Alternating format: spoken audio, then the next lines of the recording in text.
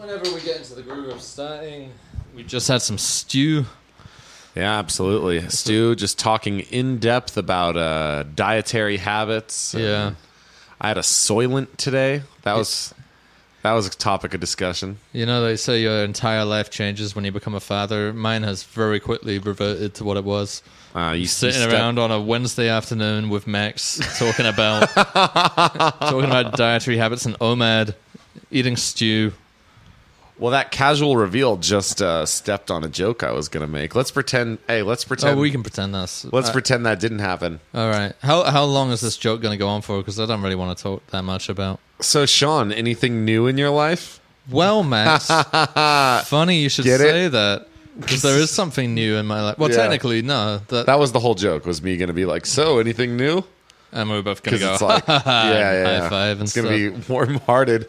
That's like how a podcast where the hosts get along would work, you motherfucker. It is, yeah. Yeah, and the other host would have been like, and I've just had the pleasure of meeting little baby, whatever. Oh, in case you don't know, which I'm sure you all do, anyone listening to this is likely to know, we just had our kid on Friday night. Yeah, that's pretty much all the I need to say about it. That's the news. Yeah, it's as annoying as you'd expect. That's the word, baby. I'm changing diapers now, and I'm fucking... Yeah, hell yeah. I saw it. Dealing with screaming baby. Yeah, I know, by the way. How fucked up is that Rachel took a photo? It's something that demeans two of the people she loves. Her husband and her daughter? Yeah, because first of all, you got a daughter like with her little tits out and her butt up in the air. Yeah.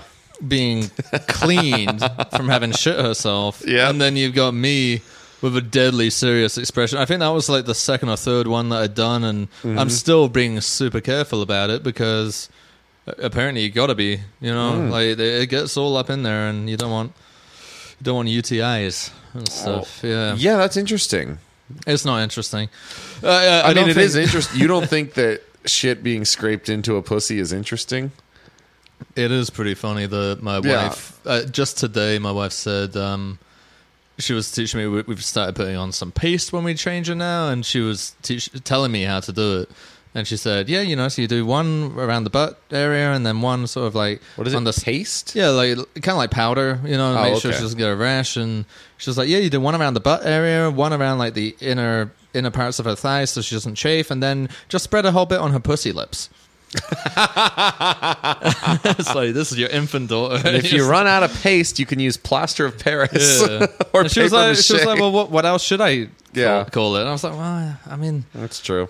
Yeah, fair point. But some people would say private or something like weird, that, doesn't it? Yeah. Yeah. Well, it's about your infant daughter's pussy lips. Yeah. No one wants to hear that. Yeah. And yet here we are. Here we are. Yeah. No, that's the thing. I did kind of decide that no one really... I hate... Before I had a kid, and even now, I hate hearing about other people's babies, so we're not gonna do a whole, like, the craziness of fatherhood type podcast. Oh, yeah. It's like the show where... Get it out. It's out of the way. Yeah. It's out of the way, and now we And in fact, to on. prove to our loyal listeners that PQP Classic is still in session... We lost the hole. For this episode. We lost the all hole. Holes filled. I mean, the hole is here, but yeah, she's just literally on the other side of that wall. Fucking busy now. Yeah. No, this is my little break. I thought this was going to be a whole episode. A whole episode? Yeah, because I was here yesterday, and oh yeah, she wanted to, but then I mean, it would be a nightmare to constantly get up. That's true, having to get up deal and change with the fucking it, thing, and also. If that happened, there's no chance that it wouldn't be an entirely baby-oriented episode. Cause well, I mean, honestly, there's very little curious for us though, because I mean, like, I am a little bit curious about the thing because I haven't talked to you about it at all. I mean, look, to be honest, I've talked to you just about as much as I care to know. Yeah, but I do think it would be. Are there any interesting hospital stories or anything? Anything go wrong? No, in a fun way, not in like a serious way. No, nothing really went wrong. Yeah. But I was before the birth, right? I was always the kind of straight guy with regards to we're in California and like women are constantly being exposed to new and weird ideas, about childbirth and stuff, and about not going to the doctor and getting a doula and doing home births and stuff like that. And I was always the one who was like counterbalancing that by being like, Yeah, hospitals may be kind of lame, quote unquote, but they've cut the infant death rate or the mother death rate down by like a fucking ton. So even though it's not the cool thing to do, probably the best thing to do if you care about your kid, right? If anything goes wrong, they know what they're doing. They're there. So I was always I was playing quote unquote devil's advocate, I guess, for doing it kind of by the book. But then actually having been there and having gone through it all, yeah, the hospitals are fucking ridiculous. And like the Really? doctor, yeah, mate. Like we were, you just had your kid and you want to try and get, sleep. We had it pretty late at night, and I was like, all right, check the kid's fine, cool. Let us sleep for a bit. Let the kid sleep for a bit. Let us handle it. No, there's a doctor in there I'm not even joking, between 30 and 40 minutes. Every 30, 40 minutes, there's a doctor in there wanting to do something that seems completely unnecessary. They've all got these... You remember that Monty Python sketch at the beginning of The Meaning of Life? No. With birth. Yeah, it's just a birth, and all these doctors going around talking about the machine that goes ping and stuff like that. Well, that's the machine that goes ping. Yeah. That's absolutely true. They're coming in with all these fucking huge machines that don't seem to really do anything, but they do go ping a lot. Wow. And it was, by the end of it, I was fucking frustrated. I was pretty much telling them to get out. I was like, just leave her alone. She got to sleep. She's sleeping. If you have to do your fucking test, do it later. So yeah, there's a lot of that. But other than that, it was all fine. We got home. We're all good. Pretty good. Yep. Well, yeah, I mean, that's good. Good that everything went smoothly. Congratulations, etc.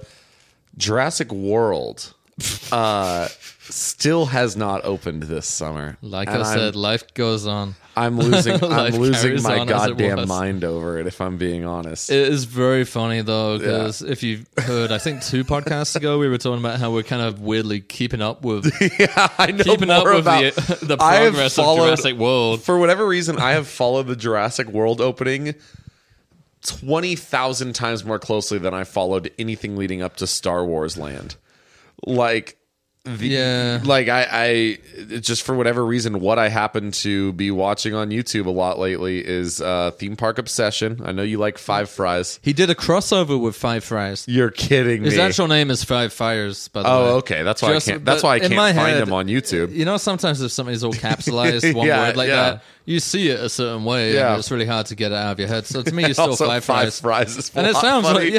like that. It didn't surprise me that his name was Five Fries. I looked at the guy, I was like, yeah, he's probably really into fries. And I eat them 5 at a time, baby. But anyway, yeah, they he did some up. I mean, they're all like, I think they're going there every day now. All these people who are tracking the progress, because Universal still haven't announced any kind of release date except for summer. Yeah, I know. I'm losing my mind every day. But the other thing is that people are making predictions. So they're making entire videos which are like my prediction for opening date. And there's always someone in the comments who says that their uncle works there, and he's saying it's going to be June 28th or June 29th or whatever. Oh, that's passed, yeah. And then that passes and they're like, oh, well, there were issues, And it's like, no, there weren't.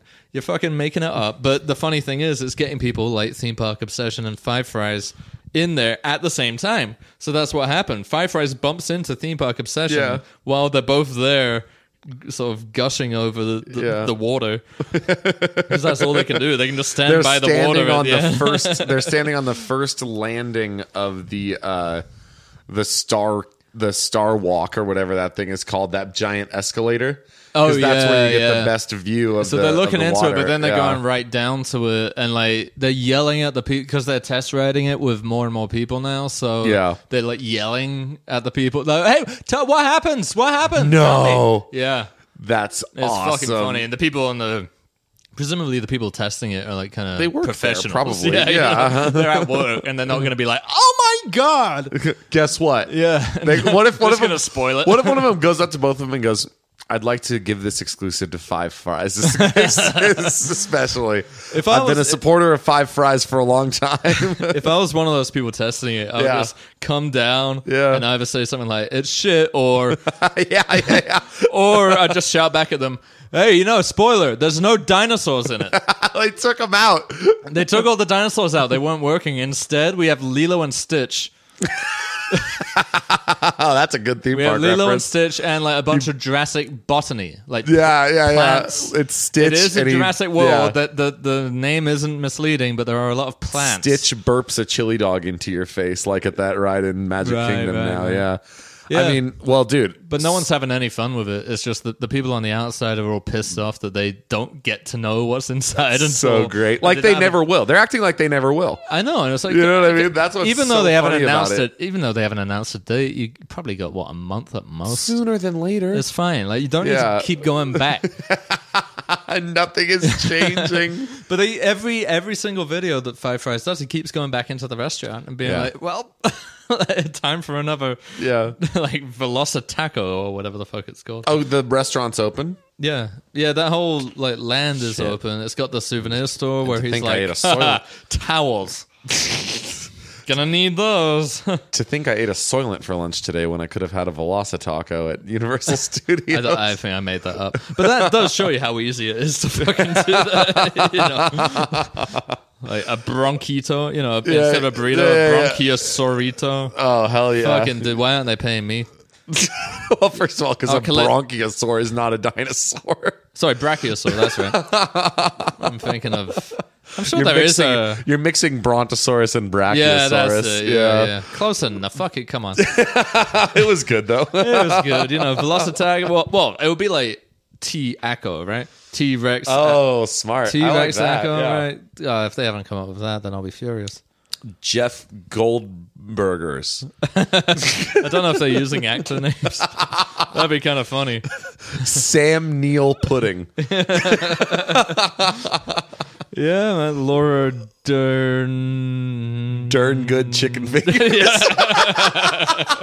Laura Dern good chicken fingers. Fuck yeah, man. Well, here's the thing. When you moved to LA, Yes. what did you expect your life to be like? What was your LA dream? How did you expect it would go? How did you hope it would go?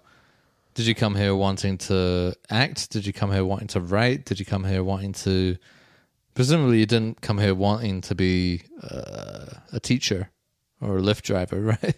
I did, actually. That was it? No, Wait. I mean, in terms of not realistic, but like your ambitions, right? Like what were your ambitions when you came here? I came here for grad school, and I assumed that I would be in a full-time teaching job right now. That's remarkably realistic for an LA dream. It doesn't sound much like a dream. It sounds more like The LA part was more incidental. I mean, I could have Right. done that anywhere. I just liked LA. Does that make sense? Yeah, no, it does make sense. Yeah. But it's not the answer that you'd usually get from someone in the city. You know? Yeah, I got that a lot when I first moved here because people would be like, "What'd you move down here for?" And I'd be like, "Oh, grad school." And they obviously were like an actor or something, and they wanted to talk about like what it's like going on auditions. And I was like, "No." Yeah. I mean, ironically, I wound up acting. That's I the wound thing, up yeah. doing a bunch of shit, but I never did any of that before I lived in LA. That's the weirdest thing about it. Yeah, because Yeah. you've kind of done the opposite of what Yeah. most people do. Like most people come here trying to act or trying to be some Mm-hmm. kind of creative, and then they end up at best teaching Yeah. English as a second language or whatever the fuck, Right. whatever will pay them something. Whereas you've come here trying to teach, Yeah. trying to just enjoy theme parks and sodas. End up not doing any. Oh, I definitely did enjoy theme parks and sodas. Well, you've done that, but yeah, and then you ended up. I will say that being like a one of star. the major things that I was pumped up about moving to LA was like I can go to Disneyland anytime I want. And then Disneyland became quite cost prohibitive. I was like, well, You can't even do that. yeah. I'm trying to think of like the real appeal of living in LA anymore. Because I mean, technically, I don't live in LA now. I live close enough, but yeah, all the stuff when I first, because it was a dream of mine to live here, right? Like when I was, I think 12, we came out here on vacation. I was already a big movie fan. At 12 years old, you could have called me a cinephile, right? So I was a big movie fan. So LA is the place where they make all the movies. So I had Right. this kind of like nascent Greg Turkington kind of like I went to Universal Studios and was like, oh my god, the actual car from the Fast and the Furious. Because you got to realize in England we don't get that really, because we don't get that, maybe more so now, but back then certainly we didn't have any. It was amazing to me to see even like a costume that someone had worn. It's like, wow, that's the actual costume that like fucking Jim Carrey wore in Bruce Almighty. You know? Right. A fucking suit. And I really, so definitely coming back from that vacation, I was like, well, that's the place I want to be. And then luck had it that when I was about 21, and my family moved out here, so I could move out too. And I remember the first day, or the first few days. Well, I mean, really the first few weeks, but the first few days especially, I was just like, oh my god, everything is amazing here. Yeah, everything is brilliant here. You have fucking all these American fast food chains that we didn't have in England. You had like Target, literally stupid shit like that. Yeah, I was like fucking fascinated by it. I don't see why that's stupid. I think that's pretty awesome. Well, having now been here for 7 years, I'm like, God, if I never step foot in a fucking Target again, I'll be happy. Oh, well, that's okay. Yeah, and like the fucking City Walk and like Hollywood. I mean, Hollywood Boulevard's always been a fucking shithole, but even Hollywood Boulevard even tests me. Yeah, no, I mean, it's not good, but I remember like but when we first came out here, we were like a 5-minute drive away from Hollywood Boulevard, and I was like, fucking, oh my God. I can't believe this. I remember my friend came out to visit me about 4 or 5 months after I moved out here, and I remember driving him like on the way back from the airport to the house. He's probably like jet lagged and fucking tired, but I'm like, we might as well just take a little drive down Hollywood Boulevard. And take a look. It takes about 40 minutes because of the fucking traffic, and it's just full of shitty tourists from Ohio like bumbling down. Fucking character actors fighting each other. I will say this: Hollywood Boulevard is. I mean, I was excited when I moved here, and I moved straight to North Hollywood, knowing because I had a friend who lived here already, right? And so I knew that North Hollywood was. A lot of people apparently moved to North Hollywood thinking that it's part of Hollywood. Yeah, I was not under that impression, but I was actually shocked to learn how close it was to Hollywood. It's like 15, 20 minutes at most, right? Away. Yeah. And so I was like, oh shit, like that's so exciting. And like I remember like one of the first days I got here, I was like, we're in LA, let's go to the Hollywood Highlands Center, which I'd been to many times before, but I was like, look, we live here. Can you believe we live here? And that was me. I moved down here with a girlfriend. Highlands Center. I moved down here with a girlfriend, and I was just like, we live here now. We live here. Look all around you, and we're both so jazzed. We're like, yes, this is what it is right here, baby. And then like, I don't know though. I go back and forth on Hollywood Boulevard a lot. There are times when I look at Hollywood Boulevard like it's the goddamn Statue of Liberty, like it's Times Square or something like that, where I'm just like, fuck yes. Like I really love. Still? Believe it or not.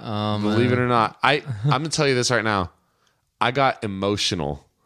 Like this time last year, I'd had a rough day. I'd crashed my car. I was working on Hollywood and Vine. You know the place. Oh, yeah. I was working there, and I got there, and they cut me really early. They were like, oh, we don't actually need you today. And I was like, cool. And so I was like, I'm just going to walk back. And I was like, well, there's a stop I took the train in. And I was like, well, there's a stop right across the street, but, it's 9 in the morning. It was actually earlier. It was like 7 in the morning. It's like 7 in the morning. I'm just going to stroll down Hollywood Boulevard and go to the Hollywood Highland Red Line. And I'm walking down Hollywood Boulevard, and it was just like I had moved here again. I was just like, really? I live here. Yeah. I was like, wow, look at this. I'm getting like accosted. People are like bumping into me, trying to mug me, trying to sell me, trying to hand me those Scientology flyers. Yeah, or hip hop CDs. Yeah, or yeah. Like I mean, I'm used to that from the Bay Area, but like this constant, just like everything around me sucks, and I'm just looking up in the sky like, yes. Yeah, that's nice, rules. Man. I love it when I get little pangs like that. Yeah, it's I it's really a good feeling. really enjoy it. Yeah, like very occasionally I'll get it because I don't really go into LA anymore. Mm-hmm. Like the most I'll go to downtown sometimes, which is fucking horrible. Oh yeah, I've never liked downtown. No, downtown. Not even terrible. once have I liked downtown. I liked it when I first came out here because I didn't drive in England either. So when I came out here, I started driving, and I like I'm awake at all hours of the night. So I used to like driving into downtown at night. Yeah, because there's no traffic, and you just drive around and look at all the skyscrapers, and there's a lot of lighting. It's pretty stuff. Yeah, I mean, pretty I know it doesn't sound that impressive to people who grew up in cities and were driving around, but. Because, I mean, now I can't stand the idea of driving into downtown. It kills me. It takes like an hour and a half. It fucking sucks. But when do I don't know. Do I ever get... I mean, I'm very rarely in LA anymore, so I don't really get that kind of wonderment that occasionally you get. The last time I remember getting it is as stupid as this. In the apartment I lived in Valley Village, I realized on the GPS driving, because I used to drive past Universal Studios every time I went home. And that was one of the places, Universal Studios, where I was like, oh, that's like LA. That's the fucking dream. You've made it. Yeah, and then I realized one time driving back from, I think, downtown to my apartment in Valley Village, that was when I hit Universal Studios on the freeway. I was like, oh, I'm 6 minutes away from my house. Like, that's fucking cool. You know, it's cool to be only 6 minutes away from this place that you kind of held to be iconic in some way. And now I fucking hate going to Universal Studios. You know, if I have to go, it's a bit of a bummer. I don't really want to. I don't know if that's true, Sean. It is true. Fairly recently, you and I took an elective trip up to City Walk. Well, that's because we were trying to watch a fucking movie, and one of the we biggest. ended up not even doing it. The tickets were like $25. It was at that ridiculous. AMC. Yeah, and one of the biggest theaters in North Hollywood area, Studio City, anyway, is at Universal City Walk. Yeah, but we didn't end up doing it. No, I don't like that place. But we had lots of fun. We went to the piano bar. That ruled. God. No, it didn't. It was Howl at the Moon. Terrible. Oh, no. What are you talking about? First of all, Universal City Walk. You didn't like it best. either. Max is pretending that he's all gregarious and fucking like. Oh, I liked making fun of it. I mean, that's the same as liking it in my book. It was loud and they play like fucking. I think that's what it is. If something really sucks and we're making fun of it, I'm still like, yeah, that ruled. You know what I mean? What are you talking about? That show was awesome. They were so bad. You know what I mean? Yeah, not in like a fucking. I'm not like watching Mystery Science Theater over here, but it's like, yeah, I had a good time. Maybe it not was too loud though. We maybe could barely not the hear good. each other. Yeah, that did suck. Yeah. But it was also just very funny to be two grown men at City Walk after basically everything had closed. That was also really funny. It was like about 9 the experience. p.m. and everything had closed. Yeah. And so it was just you and me going around like Howl at the Moon. First we tried to go to Margaritaville. Yeah, but the closed. bar had closed at 10 p.m. So we were like, all right. And then we fucked off to Howl at the Moon. And then the only thing that was open was It's Sugar, the candy store. And we were going around in there. So, I mean, I was having a great time. The fountain was turned off, but, you know, you can't turn off that King Kong. You can't turn off that statue of a dragon that hangs off the second floor where the John Lovitz Comedy Club used to be. So as I was saying, the wonder is kind of gone for me. For one of us. Yeah. For me, the wonder is kind of gone. I mean, like, yeah, even the Sunset Strip. I mean, I was a big, music fan. I was into all that rock shit when I was younger. So, like, seeing the Whiskey a Go-Go and knowing that the Doors had played there was kind of impressive. And the Rainbow and the Roxy and all of that and the Viper Room. I was like, Johnny Depp actually owned that. Yeah. And, like, he killed River Phoenix there or whatever. Yeah. And, just it all kind of amazed me. And, like, even, like, recognizing places from Curb Your Enthusiasm. Like Curb Your Enthusiasm is almost entirely in like Brentwood and West LA, but like I'd occasionally see a restaurant where they'd been in that show, and I was like, "Oh my god, wow, what a place!" You don't get that anymore when you're in LA. What? You don't get that anymore when you're in LA? Not so much now. I mean, well, here's the other thing: is I grew up, in and around London mostly, right? So I was never too far from London. So London has tons and tons of very important historical sites and all these buildings, and you could probably spit anywhere in London and land on like a prostitute's dead body or something like that. Yeah, sure.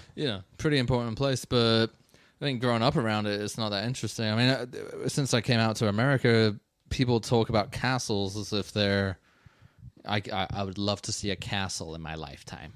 Sure. And to me, I'm like, well, yeah, you can't move for fucking castles in England, Oh, really? Yeah, see, I've never seen a castle. Yeah, no, they're all just like old stone blobs of shit, they're not that good unless you go to like Hever Castle or somewhere like that, which is kind of well preserved. But unlike that, in LA, I'm looking around going like, oh yeah, that's like where, Hugh Grant got fucking caught with that prostitute or whatever. Yeah. My frame of reference at the time, I guess, was more geared towards, I guess, recent history and generally kind of trivial history too. Right, and movie shit and whatnot. Yeah. But that's what I liked more, like seeing the House on Haunted Hill house, from the remake, the really interesting architecture of it. And I had a friend from London who'd moved out here when he was young, and I bumped into him again out here. Lived in the Nightmare on Elm Street house. Oh wow, that's cool. Yeah, like the actual house they used for filming. He actually lived there. Him and his mom lived there. See, I'm even a little bit weirder than that. when I moved here, I moved to the Valley, and I was just, I mean, You can just see all the Valley is Malcolm in the Middle sets. Valley is a relative word, but I lived in like the North Hollywood and Burbank and Studio City area, not like the Winnetka, that Valley, but whatever you would call. I consider that the Valley, but maybe it's not. Yeah. That's still the Valley. But I was enthralled with that area, so much so that like I saw Hollywood. I still like there are whole parts of LA that I barely have ever been to. Yeah. Like I don't know from Chinatown. Like most parts of downtown are a complete mystery to me.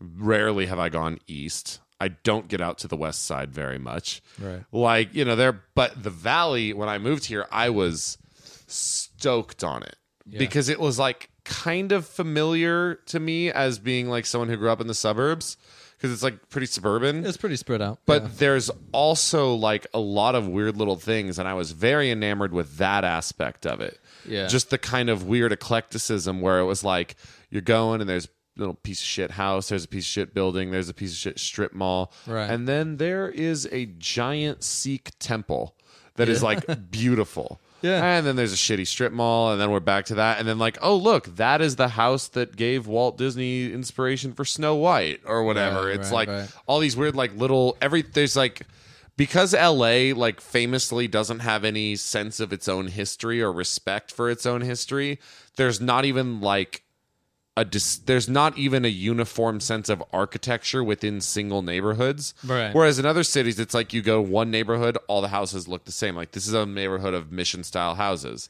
Well, Here it's like I was saying here where I live now in Thousand Oaks is very, very uniform architecture. It's very homogenous in that way. I agree with you about the Valley. You occasionally come across something where you're like, what the fuck is that doing here? Yeah, and it's awesome. And I loved that. And I was really excited about that stuff. Well, it's like, remember at the 405 where I last lived? Yeah. That little weird strip where Big Mike's Smoke Shop was, and Joe Peeps and all that. The post office was designed like a castle. Yeah. Why? Who knows? But it was really like knows. it had turrets. There's this random fucking post office with like a castle. Yeah. It looks like it belongs in Disneyland. Yeah. And that whole strip kind of did. It was like a little cottagey. It was cottagey. Yeah, it had like these wooden beams on the outside of buildings and stuff. It was strange, and you just find like literally that was a pocket. Yeah, and then not even 100 meters across the crosswalk was just a CVS and a shitty strip mall with a bar in it. You know what I mean? Yeah. But then that bar, little area, that bar, and even that shitty dive bar, it's like one of those bars that opens at 6 a.m. and there's always someone waiting outside. Yeah. Foxfire Room. Yeah, that bar. If ever that's cool for like a dive bar scene in a movie or a TV show, they're in there. Magnolia had a scene. Magnolia had a scene in there. The Office. Really? Yeah, I was watching The Office. We're sort of like casually rewatching The Office now, the American one. And you saw celebrities there: Kiefer Sutherland, David Koechner. No. So Kiefer Sutherland's at Tiki No all the time. Oh, okay. Although he does have a twin. Oh, great. Which I learned recently, and I'm thinking that the one that keeps turning up at Tiki No might be his twin trying to get laid. Hell yeah! By calling himself Kiefer, or just not even calling himself Kiefer Sutherland, just assuming. Just accepting the I wonder if when Johnny Galecki shows up to Idle Hour, he's got a twin. It's actually just his twin. He's twin Johnny Galecki's. Yeah. God, can you fucking imagine? It's bad enough. Yeah, I mean... But yeah, David Koechner, who I actually saw in Foxfire Room, sat next to... With you, right? Yeah. Yeah. And he was in The Office scene. Oh, really? Maybe in that's the how he Foxfire Room. knows. Yeah, maybe that's how he learned about it. I remember I wanted to talk to him, but I didn't have the gumption because he seemed very much like he didn't want to be. He was there on his own in the middle of the day. Let's be fair. Yeah, but he wasn't drinking alcohol. He was drinking like water with limes. Just drinking. And then he tipped like $20 on it. Gave a good tip. Yeah, but. To an extent though, I was kind of like, "What are you doing here?" Yeah, it was interesting. Do you just have a family you hate or something, or it seemed like he was friendly with the owners because he made it a point to say hi and talk to them before he left, and they were talking like they knew each other. But like, someone came up to him and said like, "Oh, just want to know, like, a big fan of you and everything," and he was just like quietly just smiled and gave him a fist bump. Yeah, and that was it. But like, it was clear he wanted to be left alone. But I wanted to impress him. That's always my move. If I see him, Cedar Rapids. no, I wanted to tell him because I'm always waiting for when I see a celebrity that I like from something that I don't think they probably get complimented on a lot. That's a sick fantasy that I have. You know what? That's a piece of mental illness. In my experience, I've met quite a lot of celebrities, Yeah. and some of them are like people who I idolize in Yeah. some way. It never turns out quite the way They don't like it. They're like, where yeah, they're I just like, fucking oh my hated god, that I can't movie." believe you know about that, Yeah. or whatever the fuck. Well, yeah, I mean, it just never quite goes the way you want it to. But I had a good one for him. Fuck, I've got a good one. All right, go ahead.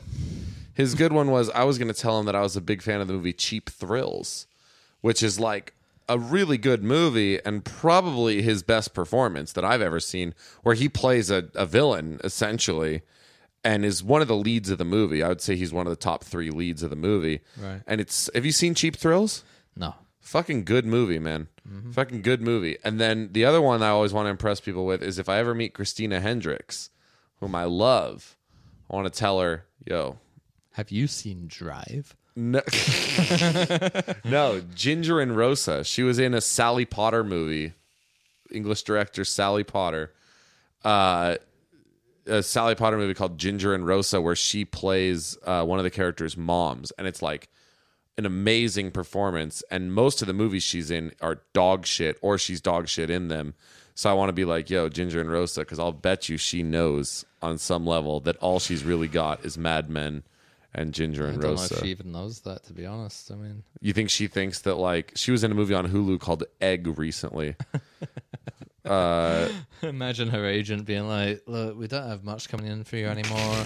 People were excited about your breasts for a while. She was doing like but sponsorships. I've got egg. She was doing You want egg? sponsorships with Warby Parker for a while, I think, Yeah, man. I mean, or some kind of glasses. you know what? company, I've got yeah. a little theory that ginger actresses, they are very flash in the pan. Interesting. I have backup for this too, because they come and they go very quickly. Do you remember Jessica Chastain? Yeah, And do you remember how much everyone loved her for about that was a fast. year that was and a a fast half? one. That was a very fast one. And the thing that I'm noticing, because actresses being flash in the pan is one thing, but the gingers, they're the ones who go away very quickly. I wonder if there's something. Amy to Adams. That. Amy Adams is still big. Amy Adams, she's got agents who are fucking relentless, if nothing else. Yeah. Because she keeps having these flashes in the pan, then disappears for a year or two, then comes back, tries, and disappears. She finally got the Oscar, I think. Did she? For which movie? Fuck. She's she no. did. I don't agree with you. I think Amy Adams. she get it has for remained- Arrival I or think some Amy shitty Adams has movie like remained that? consistent. Who's here? Did you see Junebug? Yeah, that's an old movie though. Yeah. Yeah. That was her first flash in the pan. Junebug and Catch Me If You Can. But it's not a flash in the pan. How if you just old take is a Amy year. Adams? Like, how old is she She's now? got to be in her late 30s in her by late now, right? 60s, I expect. I mean, she's been fucking around Dame, because Amy Adams. everyone kept going on about her, and then it disappeared, and then they kept going on about her, then it disappeared, and she got like a streak from about 2012 onwards, where every year she was there trying to get that Oscar and American never quite getting it. Hustle. American Hustle. She was in Big Eyes, the Tim Burton movie. Yeah, no, dude, she's She was killing it. No, that's a bad example. It's, Here's it's the a example flash you're in the looking for. pan that someone's trying to force. Here's the Like- flash in the pan you're looking for. Isla Fisher. Isla Fisher was big well, for no, about she just a year. married Borat, and now she's No, that's not. She was big before she married Borat. She was well. No, let's be honest here. Big, not so much. She had a supporting role in The Wedding Crashers, which got her some attention. Yeah. Then Now You See Me. a movie which very few people like. It was a very bad She movie. did, and now essentially, I think she's not really She's semi-retired. acting. Yeah, like, I mean, I think she's doing voice acting somewhere. Like Okay. Despicable Me, All right. maybe. I got one for you. Yeah. I got one for you. This is this pan hasn't had its flash yet, but she's always been just simmering under the surface. Bryce Dallas Howard. No, well, she was that's in another Terminator one. 4. That's another one. Yeah. though. Like that is another actress who, again, these gingers, like She Amy hasn't Adams, had the flash yet, she's though. probably in her mid 60s because she has been around since the early 2000s at least. Because I remember her turning up in things back then, and then she disappeared for a long time, and then Yeah. Jurassic World, And now she's like the person who everyone thinks is Jessica Chastain, basically. Yeah. They're like, oh, There's that whole song. Is that Yeah, Jessica yeah. Chastain? Oh, is there a song about it? Oh yeah, there was a whole song where it's like, I am not Jessica Chastain. Fuck, dude, right, I'm not... Okay, I'm Bryce so now Dallas Howard. So now I feel a lot less crazy because that thought, I had no idea about that song. That was entirely my own. I always used to get Amy Adams and Isla Fisher mixed up. Right. Yeah. And it's, you know, I'm just saying it's interesting that these little gingers flare up and then they go away again. Well, get ready. It doesn't happen so much with other types Get ready, of because I'm about to knock your fucking socks off with this one. go for this it. one, I don't Let know me if hear it it. disproves your theory or if it's just the one exception. Do you know what I'm about to say? Oh, famous gingers. I can think of two, actually. Let me think. Ginger actresses? Yes. Well, Julianne Moore. Julianne Moore. She's been was pretty one of them. consistent. That's a big one. She's been pretty That's consistent. a fucking big one. She came up before... Arguably one of the best actresses of our time. She's pretty good. She came up before, I think it was kind of shocking to be a ginger. Cause Right. She something wasn't. She's happened. not. I know what you're saying. Something happened in the early 2000s, and I think it goes back to that South Park episode where gingers were kind of then seen as a bit repulsive. Right. Not by me, but yes. You know, when we were giving birth to our daughter, she was a C-section, so it was hard to like see her as much as you would with a natural birth. You didn't like slowly see the head come out; she was just kind of lifted out. One of the nurses said, "Oh, for a second I thought she was ginger, but it turns out, you know, her hair is just blood on blonde." her hair. Yeah, and we both went.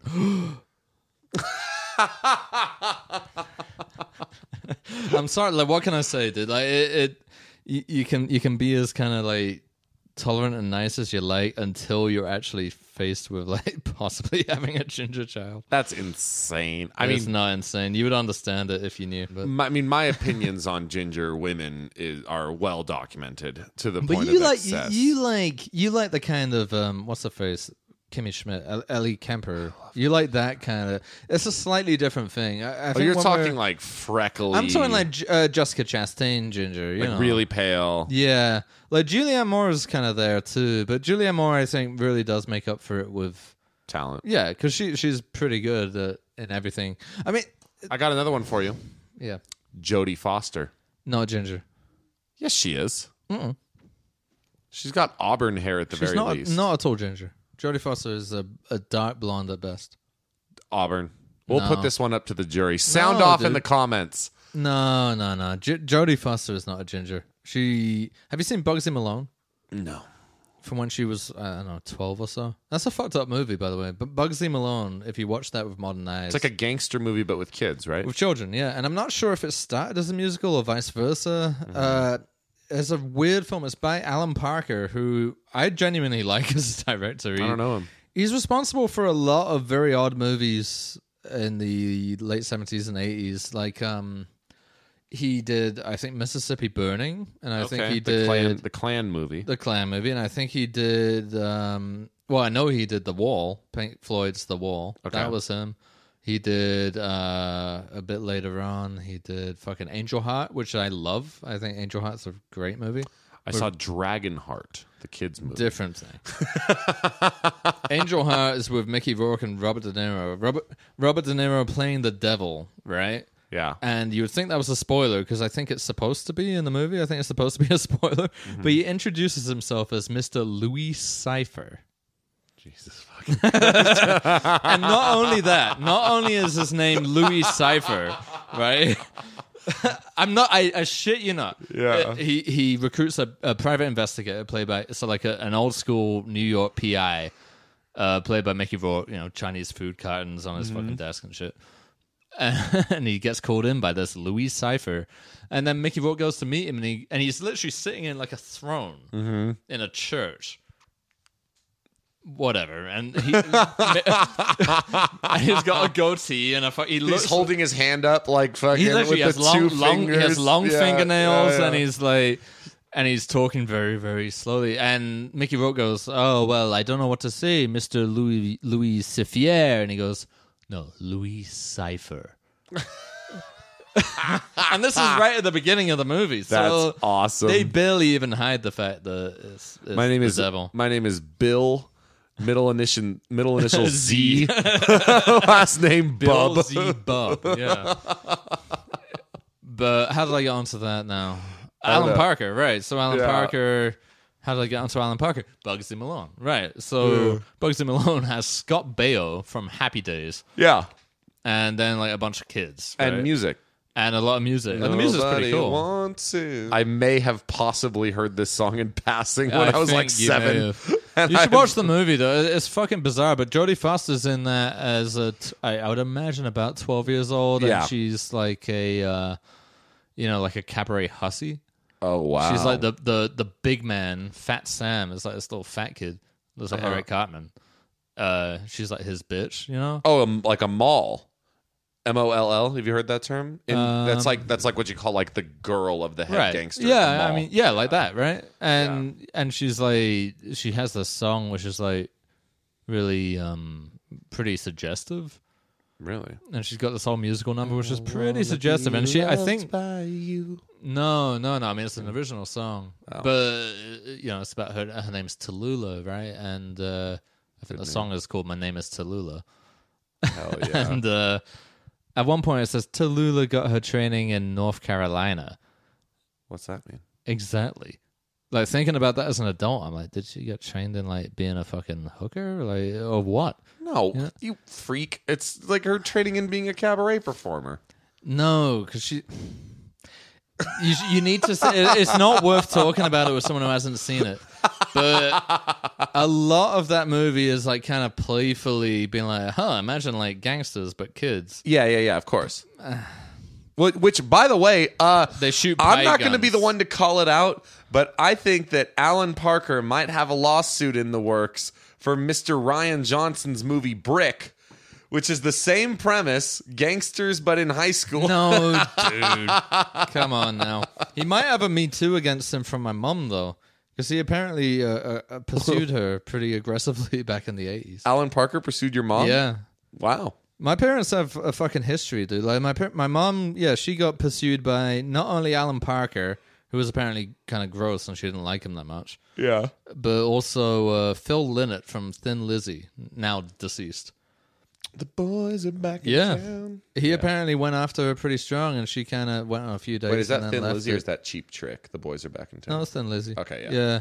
And my dad dated Helena Bonham Carter. Oh, shit. Yeah, before she was Whoa. famous. Back when she was working in British TV. And apparently, again, she was a bit crazy. And he kind Yeah. of cut it off. He was like, no, tits. Yeah, your dad was like, Helena, you met me at a very interesting time in my life. When the fucking Pixies played. Yeah, but like, me and my sister learned all of that when we were probably like 10 or something. And we were just Yeah. thinking how different our life could have been. Although theoretically, I mean, that You wouldn't have makes- been born. What It do makes you a mean? lot of. It's a complicated, complicated scenario to think of. But theoretically, if I'm half my dad's sperm, and Yeah. half my Let's mom's say egg, theoretically all babies are just entirely made by the dad. And Right. so you just have I could mom I as could have been Helena Helena Bonham Bonham Carter. Carter's kid. But then again, if she married my dad instead of Tim Burton, her career might have not quite taken off the way it did.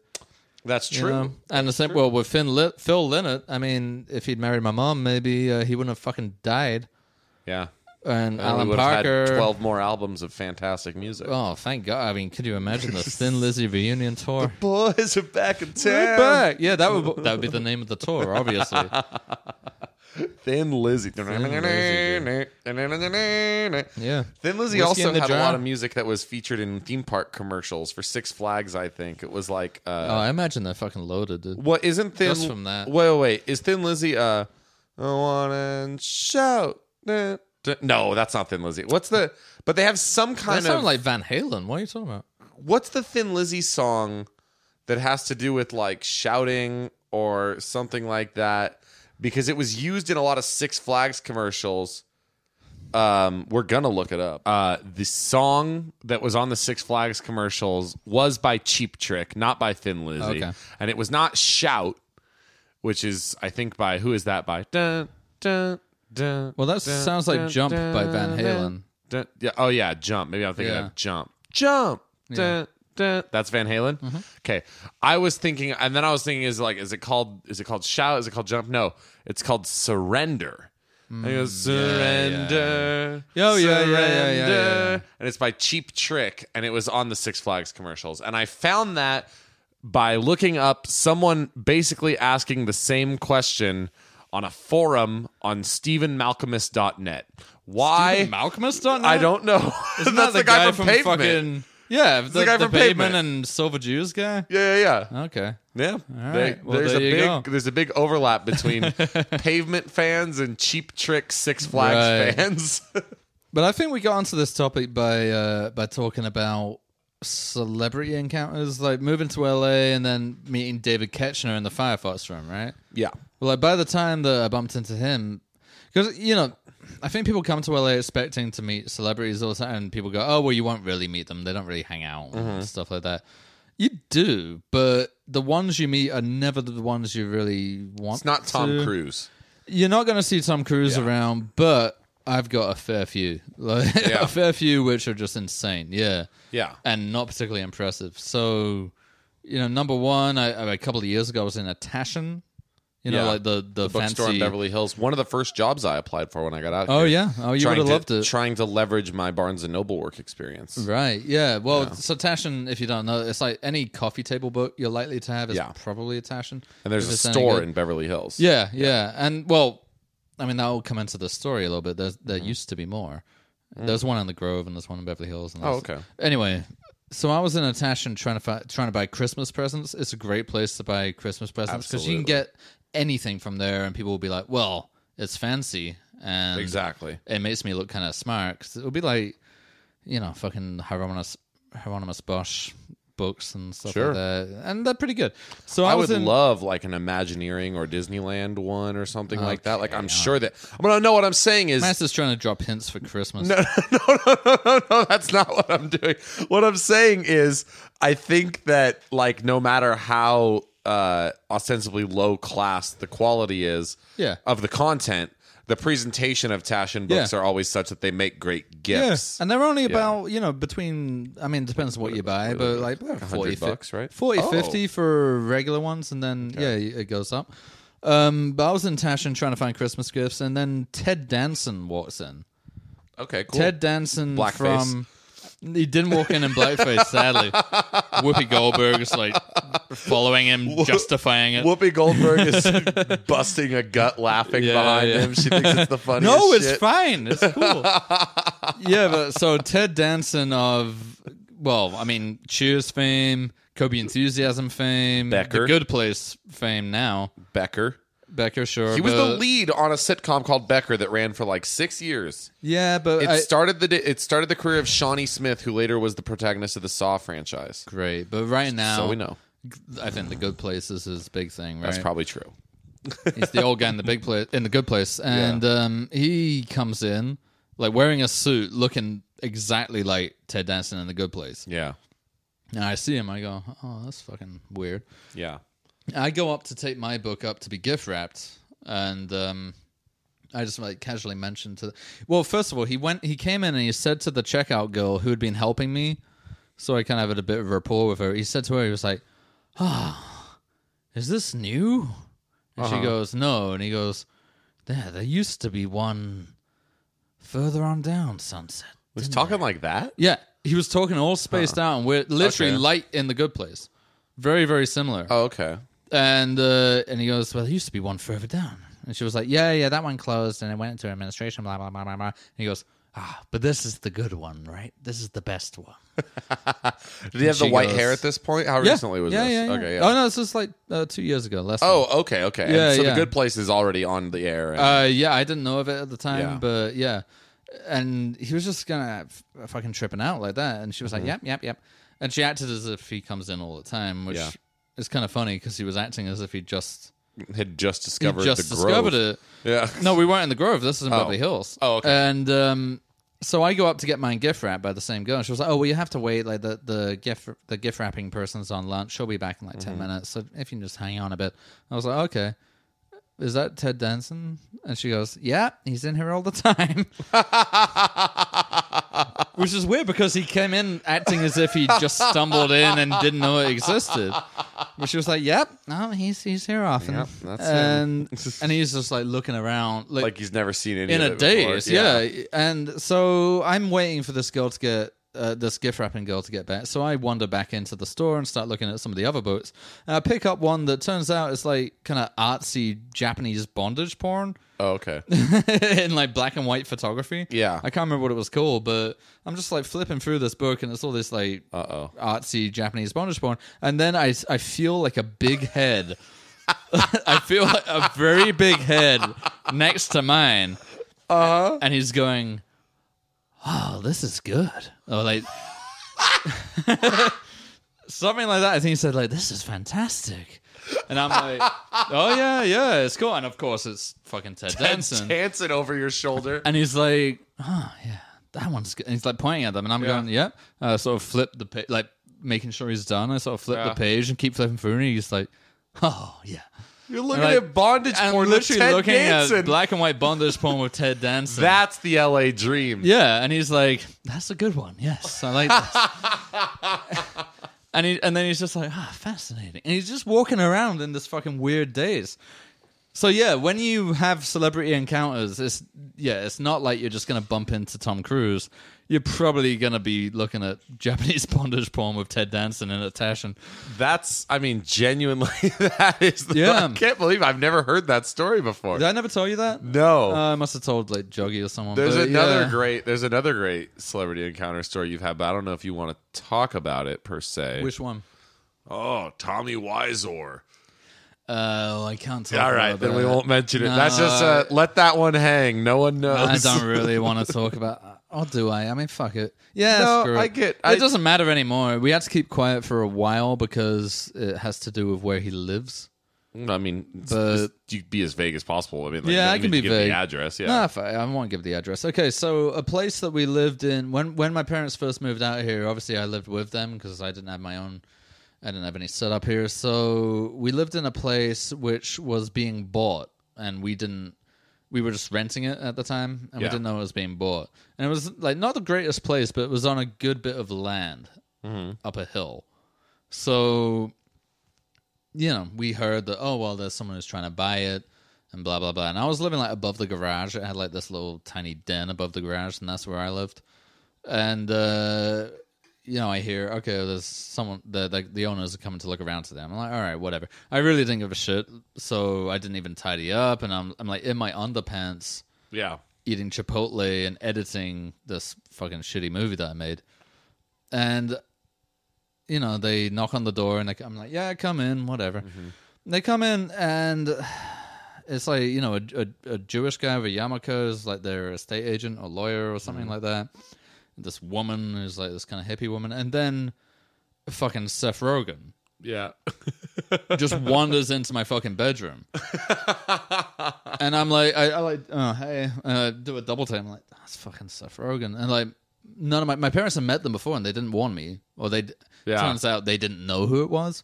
Oh, they didn't know he was famous? No, and my dad's got a funny story. I'll tell that in a second, but he just wanders in, and I'm like, oh fuck, that's Seth Rogen, like. What do I do now? Because I'm in my underwear eating Chipotle, editing some movie. And he was like very nice, stank of weed, like instantly reeked of weed. And he comes up and I'm like editing on my computer. He's like, oh, what's this? And I'm like, oh, it's just some movie I'm editing. He's like, what camera did you use? I'm like, I mean, we used a Red, and he's like, oh yeah, that's good. And he like looks trying to bond with you. He was trying to bond, and I was like, well, that's kind of nice, but I'm still I'm like very uncomfortable because I haven't showered in like 3 days, and I'm eating Chipotle in my underwear. And he looks around, and I had all this at the time. I had like this bloody T-shirt pinned up to the wall. Yeah, and on that T-shirt, I had like all the like tickets for concerts or like postcards that I got or like various memorabilia pinned up to that wall, and he sees one for The Room, right? I had a postcard for The Room because I'm a big fan of The Room and Tommy Wiseau, who made it. And he goes up to it and he goes, huh, Tommy Wiseau. And I was like, and I'm like, oh well, that's sweet. He obviously knows a little bit about the room, but he doesn't know enough to pronounce the guy's name right. Yeah, that's kind of cute. And I'm like, I'm like, sorry for the mess. I just got back from somewhere, and he was like, oh, don't trust me. If it was me on my own, it'd be way worse than this. This guy sounds nice. He was very nice. Yeah, he was very nice. And nothing against him. Yeah. And he mispronounced Tommy Wiseau's name, but I'm like, all right, whatever. Yeah. But then, literally less than a week later, I saw an interview where he's announced that he's making an adaptation of The Disaster Artist, which is a book about how the room got made. And I'm like, by what's his nuts, Greg Sestero, who played Mark in the movie, about his life with Tommy Wiseau. Yeah. So it's like, dude, if you know that you're making a movie about this guy, you should learn how to pronounce this fucking name. It's not even how to pronounce his name. There's no R in Tommy Wiseau. No, like, where would you get to Wiseau? Where would you get to Wiseau? You just pronounced it wrong. Yeah, it could just be a weird Canadian accent thing, I guess. But he was very nice, and he came back once or twice, and I'd sort of say hello to him. And that was kind of the last I heard of it. But then, while we were still living there, they were still negotiating some deal for the house. While I was still living there, this whole thing. Do you remember that movie, The Interview? Oh, yeah. And you remember that Kim Jong-un was threatening to nuke them? Allegedly, yeah. Allegedly. Well, you're like pro-North Korea now. You're like, well, that's what we were told. No. Wasn't it? Didn't it? No. Isn't there some conspiracy theory that Sony faked that for publicity, but also as a double whammy to cover up their internal hack, and then they said they got hacked by North Korea? Possibly, yeah, but there definitely was a direct threat from North Korea. About okay, that was at real. least at the time I heard about that. I thought it was. I thought that the. Oh, you know what it was? I think the threat was real. And then Sony had an internal security fuck up that caused the massive Sony leaks, and they blamed it on North Korea as a way of sort of whatever. Yeah, that sounds about right. I mean, I don't know, but anyway. I remember when that all came out around Christmas, like 2014 or 15 or whatever it was. We were pretty worried because if you typed in Seth Rogen house, our address came up because I guess it got leaked that he was buying that house. So we were worried that we were going to get fucking nuked. Just one house-sized cruise missile. Yeah. They aimed right at that house. Yeah. Or otherwise assassinated or something. It kind of worried us for a second. That's Not good. Really, yeah. That rules. So that's my Seth Rogen story for you. Oh, man. What a great ep. You're trying to end it? Well, I don't know. I feel like we've got an hour. I got more celebrity stories if you want. Do you really? Oh, I got. All right, let's hear one more. Just one more? Well, I mean, rule of threes. I guess I forced you to do Tommy Wiseau. Yeah, I wouldn't have chosen that one, but okay.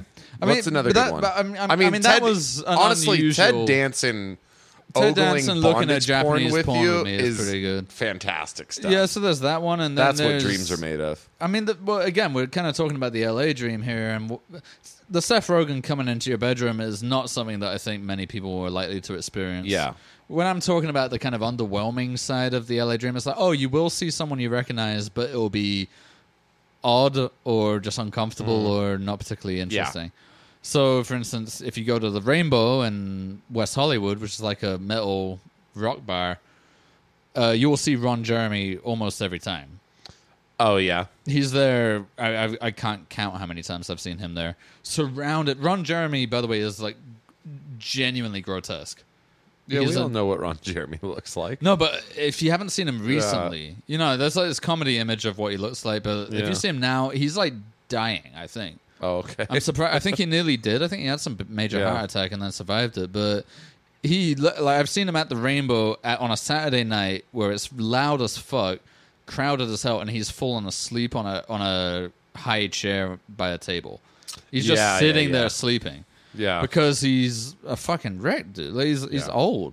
He's old as fuck. Yeah. But he's got all these. Every time I've seen him there, he's been surrounded by like incredibly beautiful young girls, presumably aspiring porn stars or Playboy. I don't know who they are, but he's surrounded. So he's still doing well for himself. But that's the kind of person you like to see.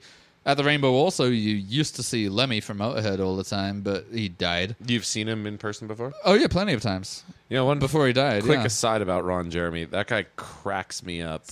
I mean, he's one Yeah. of the... Ron Jeremy is one of the people that Yeah. Penn Jillette name drops all the time. Yeah. You know, that's the kind of level... I mean, Yeah. C-list celebrity, right? Like, Yeah. but he's around. You know, he's around, and he's... if you want to see him, if you live in LA or near LA or you're visiting LA, go to the Rainbow. You'll see him probably. He's right there. But so there's that, and then there's, I mean, smaller like celebrities that you can't even call celebrities. You know, people like Brody Stevens. I lived across the road from. I'd see him all the time. Important to me, probably not to many other people, and presumably not important to anyone anymore since he killed himself last year or this year actually. That's a sad one. That was a sad one. But then I don't know, what other celebrity stories do I have? I have a ton. I mean, some of them are unfair because it's like I've either been working somewhere or been invited to something where there are a ton of celebrities around. So, you know, I could tell you, I mean, fucking Patricia Arquette is a complete cunt. Well, I could tell you that I know for sure. I know that Taylor Swift stepped on your feet. Taylor Swift, well, two iconic girls that the internet loves have stepped on my feet. Jennifer Lawrence and Taylor Swift have both stepped on my foot and not apologized. In rapid succession, right? No, like they were with each other, a year weren't apart. they? No, a year apart. Oh. Yeah, Taylor Swift, when I saw her, was with Lorde and Selena Gomez. That's right. Okay. Dancing at the Warner Brothers after party for the Golden Globes, dancing to her own music on the dance floor. Hell yeah. And trying very hard to get attention. Like getting the party started? Like very just ostentatiously dancing, Yeah. like kind of clearing a bit of the dance floor for Yeah. her Lorde, who I think was only 17 at the time, was fucking off her head. Yeah. And Selena Gomez to dance to Yeah. Taylor Swift's a remix of Taylor Swift's song. Awesome. Yeah, so I didn't care for Taylor Swift from what I saw of her. Jennifer Lawrence just stepped on my foot and just kept on walking. I'm like, all right, well, fine. Patricia Arquette was an active cunt. Yeah. That was actively rude, which I really didn't appreciate because all that it was I was having a cigarette and she came out for a cigarette and she was kind of on her own and she asked for a lighter. She asked for a match and I was like, oh, sure. And she just won the Golden Globe at this point for Boyhood. And I said, by the way, congratulations. And I meant this sincerely because I thought she was really good in that movie. So I said, by the way, congratulations. That's well-deserved type thing. Didn't gush or anything. Just said, I thought you did a really great job. And like, you deserve everything you get for it, basically. And she went, okay, thank you, I guess. Like that. And took my lighter and fucking lit a cigarette and then put it back on her own table and kept, and like, sort of drifted off. And I think she started talking to some other dude. That's and I was funny like, as are shit. you absolute fucking... Like, there is no need. You've just won a Golden Globe. Yeah. You should be really happy. You've just asked for my lighter. You've taken it. And all I didn't, like, ask for a photo. I didn't ask for anything. I just said, by the way, like, congratulations. You really deserve that. And she goes, okay. Like that. I'm like, you fucking... I hope your career fails now. You'll get your Oscar, and then it'll fail. And guess what? It came to pass.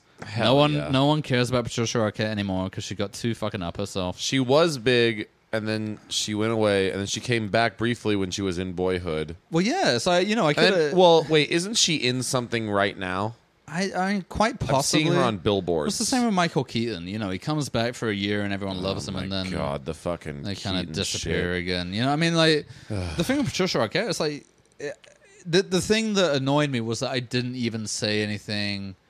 You know, I understand it. Like, I hear people who say, "Oh, I met a celebrity and they were a cunt," and it's like, yeah, but how were you acting? You know, what were you doing to them? Right. Because quite often, either they want a lot of pictures, or they like, oh well. Or they say something weird, you know. It's like I didn't go up to her and say like, "Oh, by the way, when I was 12, I jerked off to your scene in True Romance where you got your tits out." You know, I didn't say that. I said, "Hey, like, congratulations on Boyhood, by the way. You really deserve that. That was an awesome performance." Thank you, fucking cunt. Wow. Jesus Christ. Called out. You're an enemy It's of just the pod. unnecessarily rude. Like, unnecessarily rude. At the time, I was like 21. I'm like, this 21-year-old kid saying, hey, congratulations. That was really good. Hey, Patricia Arquette. She's holding a fucking Golden Globe. Yeah. You know, I'm like, you fucking bitch. Yo, Patricia Arquette, you are officially an I'm enemy. canceling you. You're canceling an enemy of the poor quality I'm podcast. canceling you, Patricia Arquette. Our new because tagline. You were just unnecessarily rude. There's Fuck no the need for that. Arquettes. Yeah, fuck All all of of them. them. Even the one who just died. Which one just died? Alexis. Whoa, Alexis really? died presumably of AIDS. Wait, really? Yeah, well, it seems like it. They didn't really... She got like really thin or something? She or he... I'm not sure if they were fully transgendered. I mean, I don't know. But I think she was trans. I don't think she was like a yeah, cross-dresser. well, they died on their own terms after a long illness. And she was about like 50. a death with dignity thing? Yeah, it sounds like it. Oh, that's tragic. Yeah. I luckily have never had a mean celebrity encounter. You know what? That's not true. Doug Benson was awfully rude to me. Yeah, Doug Benson of all people. Yeah, That is what I've noticed, though. It's like the people who generally don't quite deserve it tend to be more cunty. Yeah. Like, for instance, you know, I'd understand if Tom Cruise was really cunty to me, I'd be like, fair enough, he must get fucking hassled all the time. By all accounts, Tom Cruise is lovely. Oh, yeah. Like, you know, you may say, oh, he's a Scientologist, whack job, and he probably is, but from everything I've heard, being on set with him and working with him is lovely. Like, he's very, very nice to people. He bought everyone on the set of some movie iPads just for the sake of it. Yeah, Just I as heard a he's thank you. super... I mean, he's a even lovely guy. Paul But F. Tompkins tells a story about how he was at the table read because he had a role in Magnolia that got cut out. Paul F. Tompkins did? Yeah, he's friends with what's his nuts. Remember, he has a really small role in There Will Be PTA? Blood. Yeah, Paul Thomas Anderson. Yeah. But so Paul F. Tompkins is at the Okay. table read for Magnolia, and he's sat right next to Tom Cruise, and Tom Cruise sits down and turns to him and goes, "Hi, I'm Tom." Like, Every yeah. single Yeah, yeah. fucking thing I've heard about Tom Cruise is yeah, he's just a like nice talking dude. to him like Yeah. he's just a peer. You know what I mean? No, apparently he's a Yeah. wonderfully nice guy, and Yeah. there are a few like that. There are I've a few heard that as people- well. Yeah, I've heard But that anyway, also. yeah. I've also heard that like his energy, like people tell stories about seeing him in public where he is swarmed by mobs. Yeah. And apparently his energy is just like indefatigable. Like he is just like taking pictures, smiling, being super nice to every single one of them. Right, so he's a bad example, or a good example, actually. A good But- example of, I mean, but that's But what that's I'm almost saying- insanely nice. But what I'm yeah. saying is, like, if you're the kind of celebrity who's obviously constantly besieged by people, Right. telling them something or other, or being crazy. I mean, Yeah. they get fucking weird death threats and stalkers. I've all the heard time. a lot about Will Ferrell. How He's apparently a cunt. I haven't Yeah. heard that he's a cunt, but I've heard that he's like become extremely withdrawn. Apparently he absolutely hates people asking for any kind of autograph. Yeah. Or No, taking that's a what I've photo. heard. He's not to the point where he's just kind of grumpy about it. To the point where he'll actively like mock them or Really? otherwise belittle them. Yeah, like he's apparently a really nasty guy. I heard Oh, this. I haven't from, heard that. Yeah, I mean, I think, I mean, don't quote me on it. I don't want to get cancelled by anyone, but I think Tim Heidecker mentioned that when they were working with him on $1 Billion Movie. Oh, really? Because he was in that movie, and apparently, yeah, it was like a "don't look at me" type thing. One of the weirder celebrities, celebrities don't want to take pictures, whatever. One of the weirder versions of that I've heard was a story from a friend of mine from when I was younger. It was someone my brother was dating at the time. Was talking about how she had a friend who was walking down the street, right, and passed by Will Smith, a relatively uncrowded street, I guess, but passes by Will Smith and kind of makes eye contact with him and says nothing, and then they get a few like 10 feet apart or so, and he turns around and he goes, "Hey, you want a picture?" And I'm like, I can't tell if that's nice or not. It's a little weird. Passive aggressive. It's a little doesn't it? weird. Yeah. Like he was friendly about it. He was like, "Let's take a picture," but it was like, "What if I don't want a picture with you, Will Smith?" Yeah, man. I love that idea. You know, Yeah. of a celebrity being like, "Yes, it's me," and you're like, "Oh." Who are you? So, yeah. I'm the girlfriend. To call back I to saw Fred Armisen. He was in front of me at a coffee shop at a rehearsal studio that I was working at once. And he was a little odd to the waitress there. It's like girl working at this coffee shop, and it's an LA rehearsal studio. I'm sure she sees famous people fairly often. or at least semi-famous people fairly often. And he's just like, he was like basically quibbling about whether he had to pay for it or not. That's weird. Yeah, I don't want to give like, I won't remember exactly what he said, and I don't want to like misquote him, and it wasn't that bad, but he was kind of like, oh, so I'm just gonna take this, right? And she was like, yeah, I mean it's $350. He was like, I mean I'm here at the now, and you could tell that he was kind of waiting for it to drop. And it didn't drop. And Maybe, it's also like, I mean, that might not be an I'm a celebrity thing. That might be I'm working here, and this is the coffee shop in the studio. if he's worked there for more than a day, he'll know that, yeah, you pay for stuff in the cafe that's set up as a separate entity, sure. you know? Yeah. It did seem a little strange, and he was, in general, just seemed very, like... It's like don't Fred talk to me. Armisen, you have $3. Exactly. I mean, that's the other thing that kind of makes me wonder. I mean, I know I've definitely heard a bunch of stories from like bartenders and stuff I've talked to who are just like, yeah, famous people don't tip, you know, like they really don't. I saw Jerry Seinfeld in The Counter.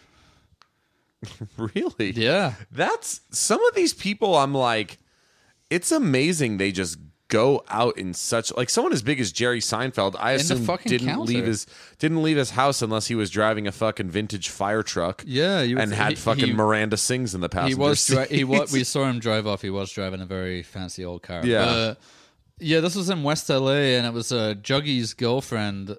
It was literally like that whole segment in Pulp Fiction where John Travolta's got to take out Uma Thurman, like the boss's wife. Because Juggy was out of town. He was like, hey, I think my girlfriend's bored. Why don't you take her out? You know. And I was like, all right. Like, I didn't. This is like, you know, a few months after we'd made friends. So I didn't really know his girlfriend that well. I sort of met her in passing. And so I drove around, picked her up. I was like, well, I know this good place called The Counter in West LA. And we drove there. And like we didn't have that much to talk about until we walked in. And like at the table right next to us is Jerry Seinfeld and some other dude. And we were just like, well, you know, I was a little like, okay, well, you just don't pay attention to him. She waved at him. Mm-hmm. Like, that was her thing. I was like, oh, that's Jerry Seinfeld. She goes, oh, and kind of like smiles and goes, like, just gives this big wave. Did he wave back or did you see? He like kind of politely went, yeah, you know, like that. Yeah. And we had the same waiter as him. So when he paid up and left, we asked the waiter, we were like, that was Jerry Seinfeld, right? And he was like, yep, he's here often.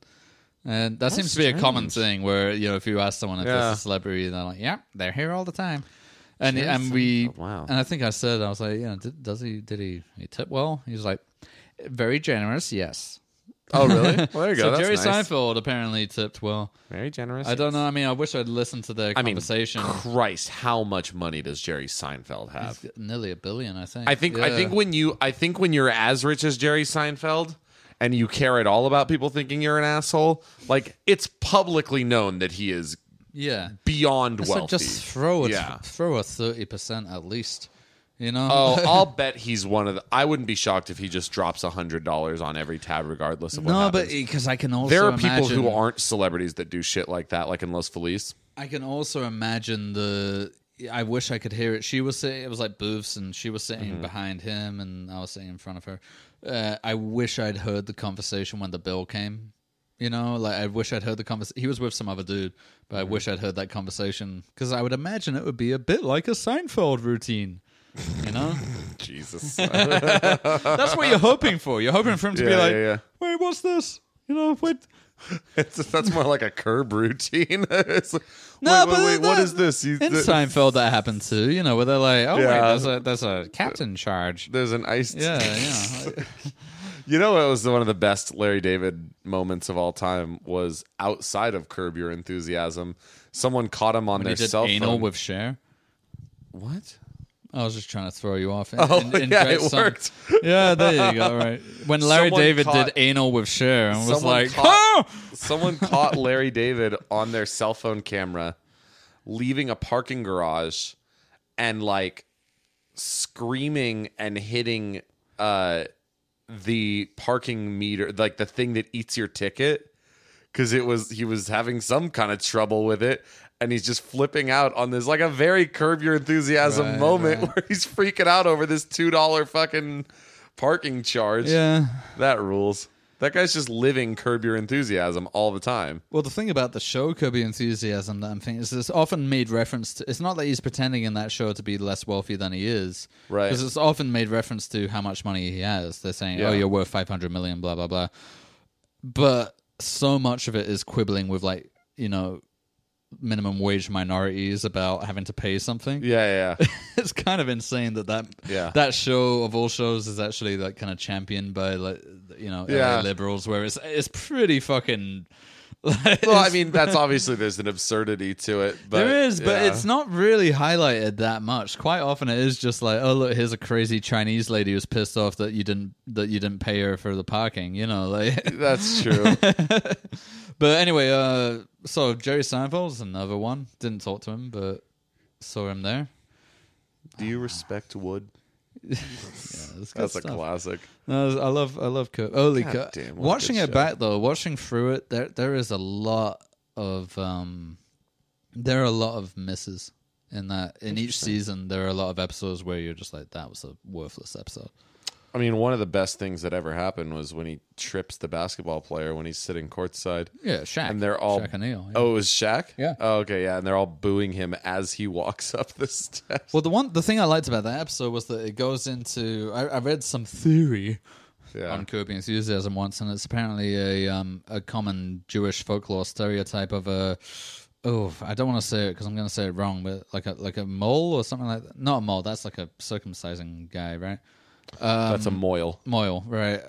It's something, but it's like a Jewish folklore character who's constantly besieged by like bad luck or. Oh, There is a word for a Yiddish word, I guess, but I don't remember what it is.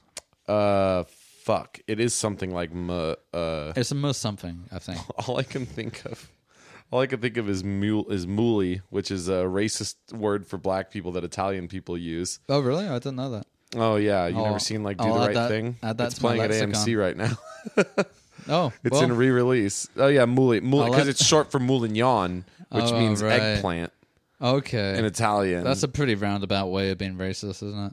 That's how they do You're it. buddy. like an eggplant, because well, it has to do with the yeah. yeah, I don't know. I'll add it to my lexicon anyway if I want to make you uncomfortable. You never seen The Jerk with Steve Yeah. Martin when No, I've they're seen like all that stuff, when they're but like, oh, we got to keep the eggplants out, and he's like, that's right, no vegetables. It's been Yeah, so long yeah. since I've seen it. I don't remember. But That, by the way, that movie has a massive N-bomb dropped by Steve Martin, which is very funny.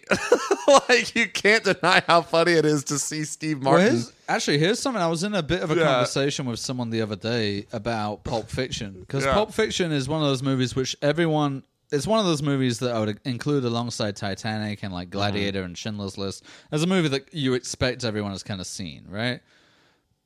And it's beloved by cinephiles. Which and- movie? Sorry. Pulp Fiction. Oh, sure, yes. Yeah, everyone loves it. But there is...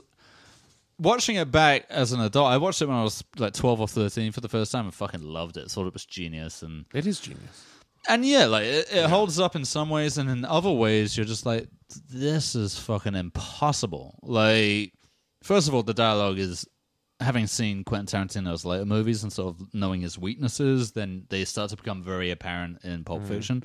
But also, there's a scene when they've accidentally shot that guy Marvin in the face, and they have to get the car cleaned up. I know exactly what you're There's a talking scene about. where Quentin Tarantino, the director and Gives writer, himself the privilege. gives himself a role where he drops the N-jizzle, the M-bomb, within the space of about a minute, probably well over 20 times. I'm surprised that you didn't remember that scene. That scene's iconic. No, I remembered the scene. Oh yeah. But watching it through Today's more eyes, modern yeah. eyes, you're just like, there is no way that this wouldn't be an utterly cancelled film right now. I mean, oh, no kidding. I think at the Yeah. time, I'm sure a few people brought it up or whatever, but he literally... And it's questionable. Like, it's It's not only... Like, it would be understandable if the character was like, like a comedy racist, like in Django Unchained or something like Right. that, or...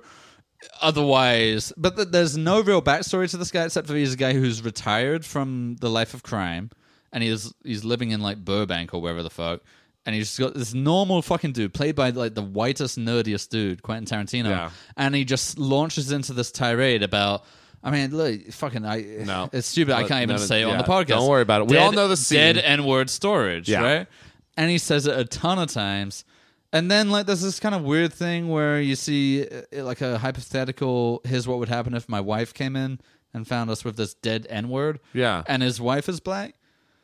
So I Wait, think that's... she is? Yeah, I think you see her arms and she looks like she's black. Oh, that I don't remember. Yeah, That's yeah. fascinating. So it's almost like he's kind of like, oh, but you see, he can't be racist because his wife is black. And I he's think- saying it to Jules, And the he's saying to Samuel L. Jules, Jackson who's like character, an angry black guy. who appears to be his friend. I think it's Jules' idea to go to Yeah, him. yeah. I mean, they work together or whatever. But I'm just saying like that scene in and of itself, Strange as It's hell. kind of strange, but it's also when I first watched it, I never thought anything of it.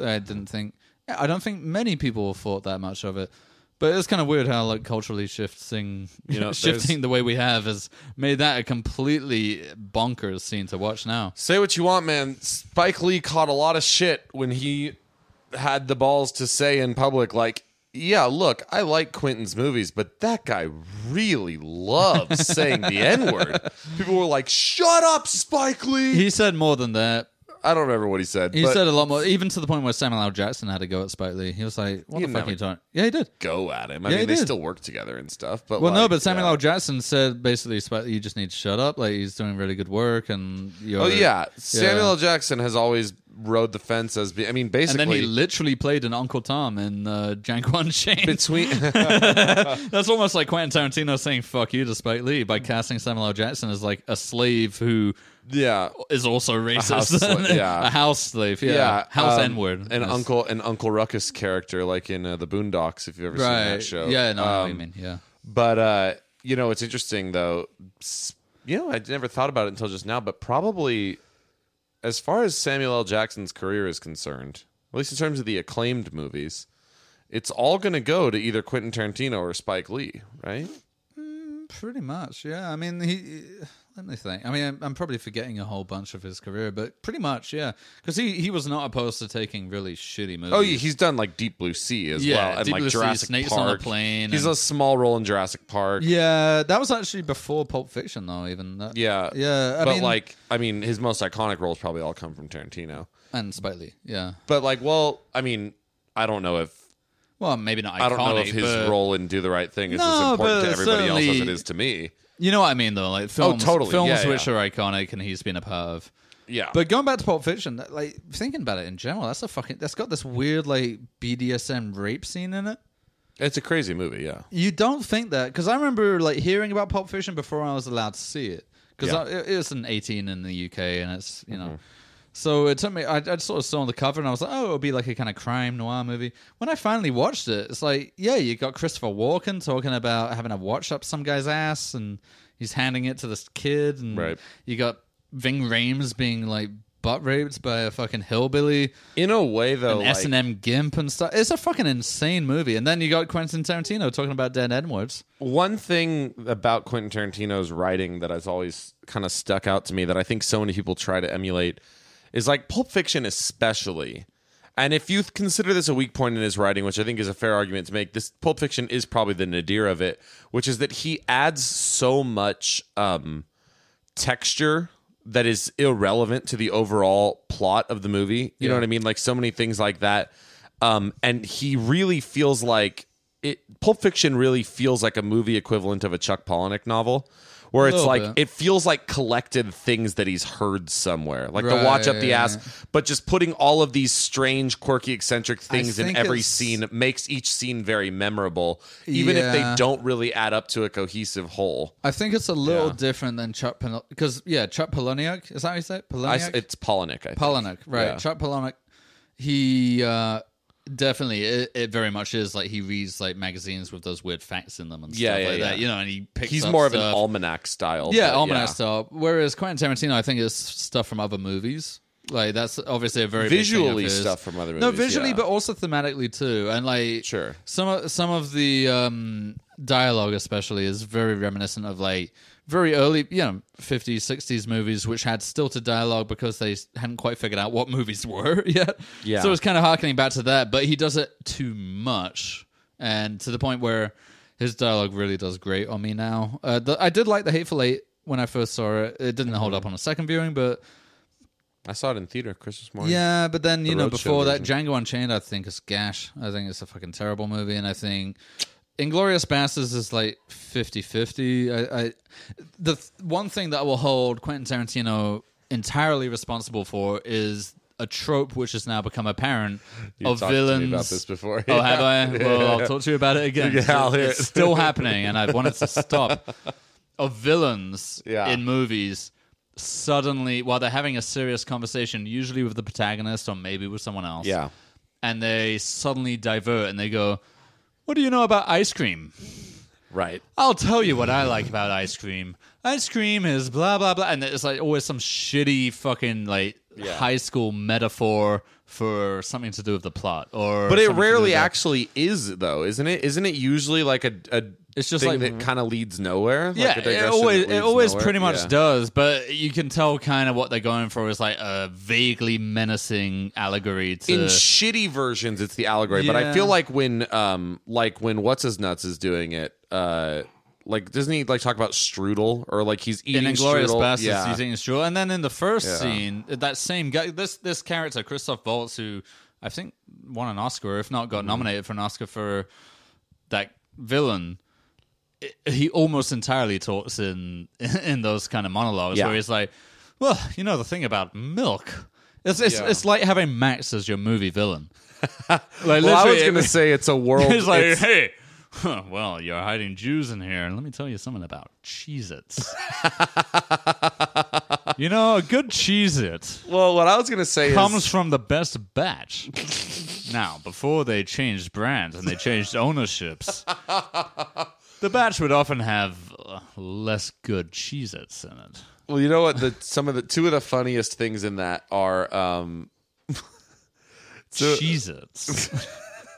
one is I was going to say that Quentin Tarantino movies are The like protagonist is like, they're like sweating. he's on to me. Someone's holding a gun under the table or whatever. Yeah. The reason fountain soda is better than regular soda is because it mixes in with That's actually something a funny organic idea like for like motor. a sketch, a villain, Yeah, like just an a exceedingly fucking banal boring villain knowledge monologue. of Yeah. like fountain drinks. Well- but that's what Quentin Tarantino does essentially. He just does. Well, that's what I'm strudel. saying is like he puts all of this weird digression and texture in his movies that are very eccentric, but it seems like he's just like maybe a little bit on the spectrum and has a lot of weird Right, obsessions right. that he fits into everything. And then, but more than that, he's a very id-driven filmmaker, which I think is really I do think it holds up. I think it's really compelling and weird. Where it's like something like in Pulp Fiction, there's one sequence, one fucking shot in the whole movie that I always think about, where Uma Thurman goes, "Hey man, don't be a square." Yeah, which and she fucking- does it with her yeah. fingers, and it And then the traces light- an actual yeah, square. yeah, yeah. But nothing else like that happens in the movie. No. I look. There Yeah. are good. There's a reason it's a good. There's a reason it's a recognized movie and it's Yeah. an important movie. It's a good movie. Yeah. More or less. But when you look at it, it's kind of like Fight Club, That's another movie which everyone kind of saw and everyone kind of appreciates and in its own way was very influential. But when you watch it back now, you're like, ugh.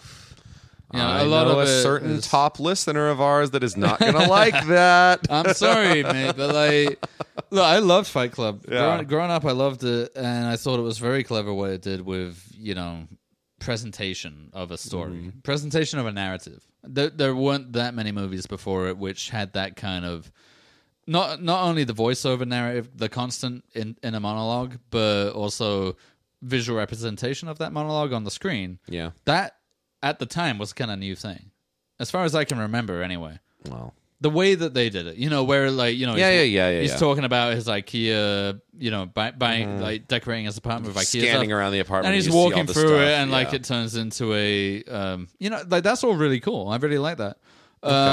It's just been ripped off to all fuck, and that's the thing with art, any kind of art, music, film, books, literature, whatever. It becomes hard to judge something on its own merits when it's been so relentlessly ripped off or copied from or influential. So like The Exorcist is a good example. That's a movie where if you watch it now, honestly, it's a little janky, but that's because, and it probably doesn't scare anyone watching it now because it was so unique at the time that everyone stole from it. Well, there's one very So it's very hard to thing. judge it as a new watcher. You know, same with Monty Python. We were talking about that before. There's one very important thing two very important things I want to say actually right now. One is, if you think Pulp Fiction dead N-word storage scene is crazy, check out the random, absolutely insanely out of place random moment in Reservoir Dogs where they're all fighting and Steve Buscemi, for no reason whatsoever, says, "You guys are acting like N-words. Yeah, you ever work with yeah, N-words? yeah. Completely unprofessional." There is no seeding or payoff to that racism whatsoever. No, I think in Quentin, I think in his, not in his defense, but the way he would defend it, I think, is by saying There's that. meant to be an irony to that. No, I think he's saying that I grew up with people like this, and like, you know, that's just how we spoke. Kind of the same way. People I was thinking that. kind of the same way people defend faggots now. You know, when they're like, "Well, when we were growing up, if you called someone a fag, it just meant they were being lame or whatever." Right. I think he kind of thought the same thing for a while. I've read him saying something like that. The people I grew up that's with, weird. that was just like. You just said the N-word. That was just what you That said, ain't how I you grew know. up. That's crazy. I don't know where he grew up either. I think he grew up in like Tennessee. The way he But- talks to black people in interviews. Have you Oh seen my all the God. compilations of clips? Well, that's like what that? I was about to mention. Yeah, Yeah. there's one specific clip where he turned up, I think, He's on promoting some BET Django show. Unchained. He's on like 106th and Park or something like yeah, that. it's on like a BET show, Yeah. and I think it was promoting Django Unchained because he has Samuel L. Jackson and Jamie Foxx. And he's with wearing him. all of his woo. He's wearing wear. like a fucking, you know, Kangol cap backwards or whatever the Yeah, fuck. yeah. And it is outrageous how It's great. It's honestly one because of the best. he's literally. I mean, you know, the word wigger is probably fallen out of fashion. It's doing like but he's doing Amos trying and to- Andy. Like yeah, it's, he is. yeah, He is like- trying to. He's going like, oh well, shit, you know. I mean, like, Yeah, you know, I mean, yeah. He's doing like a proper racist impression of a black guy. Insane. And he still looks like a fucking, you know, he looks like Quentin Tarantino. He can't get away from that. Yeah. He looks like a fucking nerdy white dude. Yeah. And yeah, and he's never, there's no precedent for him speaking like that in interviews. I wish that He was normally doing is like, that. well, I mean, I did this and I did that and I like these movies and I like that. And then he turns up on this BET show and he's like, oh, well, shit, man, you know, blah, blah, blah, blah. I would be But so it's happy. fucking I would be so happy cringy, if he dude. was doing that to like, because I mean, like, okay, I mean, not to defend it, but he was on he was on BET. Max is like, it was kind of neat. I thought he It's sounded immersive. cool. Yeah. You sounded like a cool dude. Yeah, no, but he was on BET and it was like a hip hop. I think it was 106th and Park, which is like a kind of like a hip hop leaning. I'd TRL. never seen the show It's like an before. urban TRL, Right, right? okay. But so like I understand that's the environment, but how great would it be if he was like talking to like Elvis Mitchell, or so you know Elvis Mitchell, Elvis the black film scholar who's like a big Quentin Tarantino supporter. Oh, I but- don't know him. But he's Oh. like he's a film scholar, you know, or like he's like talking to like Henry Louis Gates. He's or like Cornell West. He's talking to like esteemed black intellectuals, and he's like, oh shit, man. Yeah, he wouldn't. I imagine. I think it was just. I mean, I know the type of guy. You know, like Yeah. Quentin Tarantino. No matter how famous and successful he's become, you kind of know that guy, that type of dude. Yeah, you know, and I he's think not he a got guy you love very, being very. around. No, I think he got very, very lucky with a few things. I also think he was helped out. Not many people mention this now because the other guy's being kind of canceled for killing someone in a drunk driving accident. But Roger Avery worked with him on all those early films. Roger Avery is co-credited with the screenplay for Pulp Fiction. Yeah. And I believe he had a part in Reservoir Dogs too. He doesn't talk about Roger Avery very much. No, because they fell out. Because I think it was a WGA thing or something to do with rights to Pulp Fiction Well, or you whatever know who the else helped his career significantly that got canceled? fuck. Harvey Weinstein. All those early Tarantino Oh, well, movies were yeah. Miramax. Yeah. Well, no, all of Tarantino's movies were Miramax. Well, I think. Miramax doesn't exist anymore, do they? No, but since his last film, that was Weinstein. That was Miramax. Oh, that was the Weinstein That was company? the Weinstein company, Oh, I okay. believe. Yeah. Well, yeah, and now he's come out and being like, yeah, I should have done more to stop that. But, you know, what can he do about it? There's one more observation, then I do have to go, I think. This is a fucking long You don't one. have to go. You're fine. Okay. Have a glass of wine. Okay. Man. Do you want a glass? Are you good? No, I'm good. You sure? Yeah, I'm good. Ah, What's wrong? come on, man. I don't get company up here. I got my Jesus wife. I got my child. I Leave got, this in. People two need to hear animals. this. You know, I got two animals that Yeah. need my attention. I need. You know, I got to get my strange. Oh, shit. You right now, man. So Well, we should get some dinner or You're my something at the strange. very least. Get some dinner? I mean, 9 o'clock at night, I dude. fed you a stew. That's true. I fed did you a have a stew bowl of stew about at 2 about 4 hours ago. p.m. when I got here. Maybe like 3 hours ago. All It's right, fine. 9. It's It's fucking 9 o'clock, dude. Isn't It's that? 8. It's 8:39. Oh, that clock is slow. Yeah. Okay. No, well, we'll find something to do, but All right, but I'll finish this one. well, and no, we'll, let's. and we'll go out We're on getting this good stuff here. I think if we're getting good stuff, God knows we need it. one. All right. Let's well, let's keep going. I'm going to talk about this then.